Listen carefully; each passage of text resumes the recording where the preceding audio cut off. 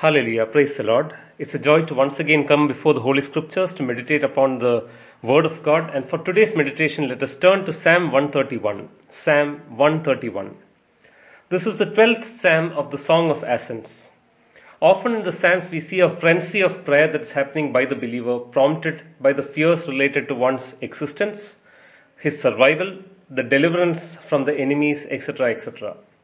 But in this psalm, it is very different because it talks more like entering into a peaceful and a restful state. Beloved, how necessary it is for all of us in our pilgrim journey of life to realize that it is possible to enter into a restful state irrespective of the circumstances of life. Peace of God is a gift from God, and we need to yearn and strive for that peace.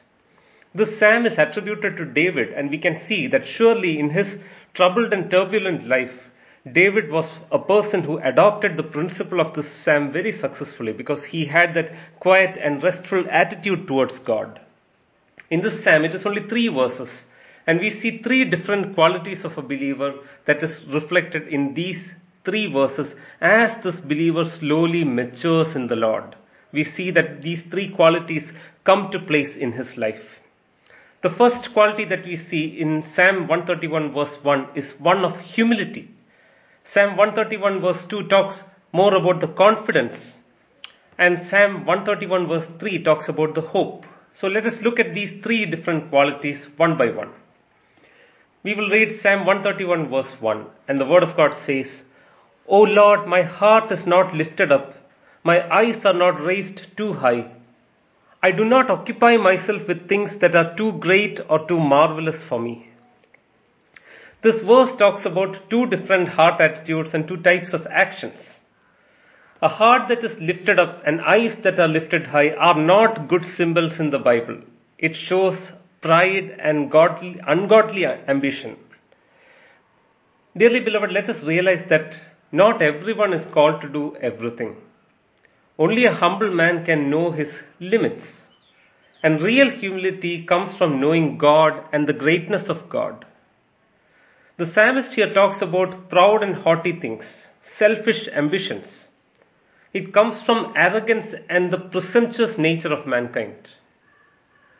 Great and marvelous things that are mentioned here in verse 1 are those plans and projects of mankind which are too grandiose.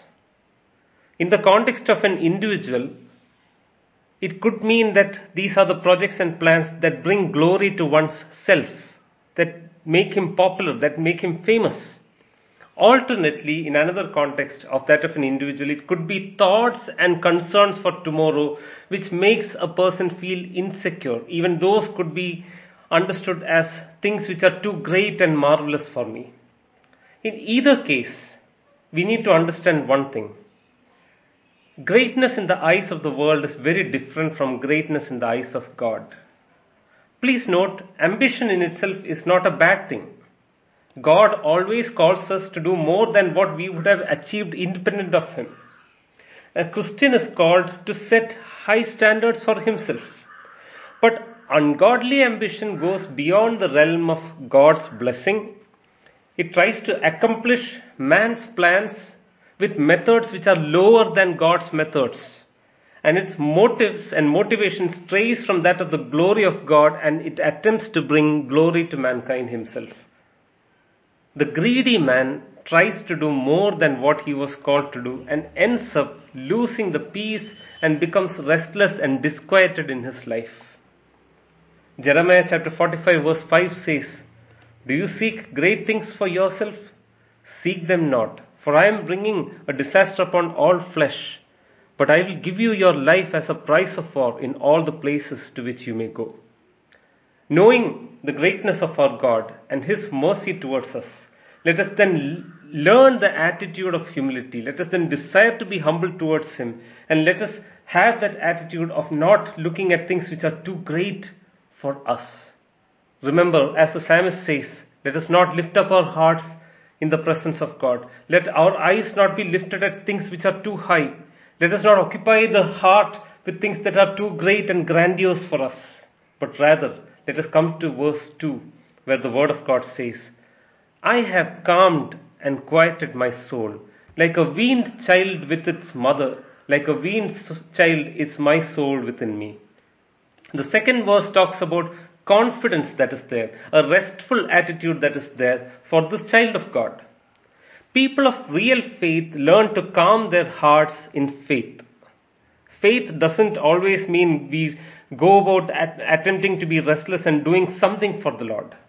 Faith means we also have to learn to calm our hearts and lean on the Lord and rest on Him. This attitude comes from a heart that knows the sovereignty of God in the present circumstances. Knowing God as the God of space and time, and knowing that what He ordains will come to pass, will help us to have a calm and quiet attitude to our life. Dearly beloved, even the worst thing that happens in our life can work out for our good. As it says in Romans chapter 8 verse 28, we know that for those who love God and those who are called unto His purpose, all things work together for good. For those whom He foreknew, He also predestined to conform to the image of the Son, in order that He might be the firstborn among many brothers. We see the sovereignty of God at work in all circumstances in our life. And this child of God, in Psalm 131 verse 2, he says, I have calmed and quieted my soul like a weaned child with its mother. A child, before it is weaned, it is restless and always clamors for the mother's attention. But a child, after it is weaned, will be quieter, knowing that its mother is nearby for its security.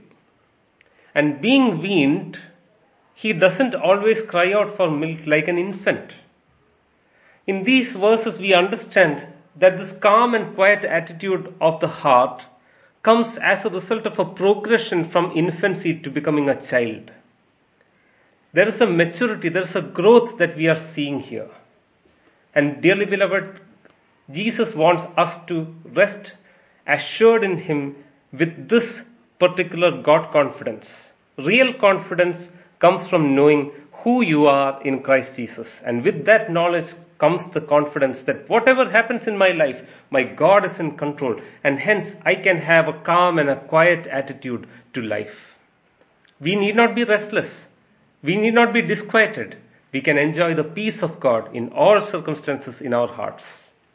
Which brings us to the third verse, and the word of God says, O Israel, hope in the Lord from this time forth and forevermore. If humility and trust are present day qualities or virtues, hope is always for the future state. It is the expectancy that we have today for a good and a favorable outcome tomorrow. Jeremiah chapter 29 verse 11 says, For I know the plans I have for you. So declares the Lord, it is plans for welfare and not for evil, to give you a future and a hope. While this is mentioned in the context of Israel and their return from the captivity, we very much know that these are applicable for us also. Each and every single child of His can rest assured knowing that the plans that God has for us are for our welfare. It is not to bring evil upon us. It is for a future, and it is for a hope that God has called us. We have a living hope. Every Christian, every child of God can hope for a future and eternity that is spent with God, in the presence of God, with the favor of God. This is the blessed hope that each one of us has. O Israel, hope in the Lord from this time forth forevermore. With this kind of hope that is given to us, what is our responsibility if we have that hope? In order to understand that, let us turn to 1 John chapter 3 verse 2 and 3. 1 John chapter 3 verse 2 and 3. And the word of God says there, Beloved, we are God's children now, and what we will be has not yet appeared, but we know that when He appears, we shall be like Him, because we shall see Him as He is. And verse 3 says, And everyone who has this hope purifies himself as he is pure. Dearly beloved, the hope that we have about an eternity with Christ Jesus promotes us to make sure that our life is being made purer each day. The Word of God says everyone who has this hope about an eternity that is spent with Jesus purifies himself as He, our Lord, is pure. Please note here that the psalm goes into the mode of a community prayer here. If verses 1 and 2 were individual verses. Now in verse 3, the word of God says, O Israel, meaning a heart that is matured in the Lord empties himself of all selfish ambition. That is what we see in verse 1. In verse 2, we see that a heart that is matured in the Lord is secure in the sovereignty of God and is calm and quiet.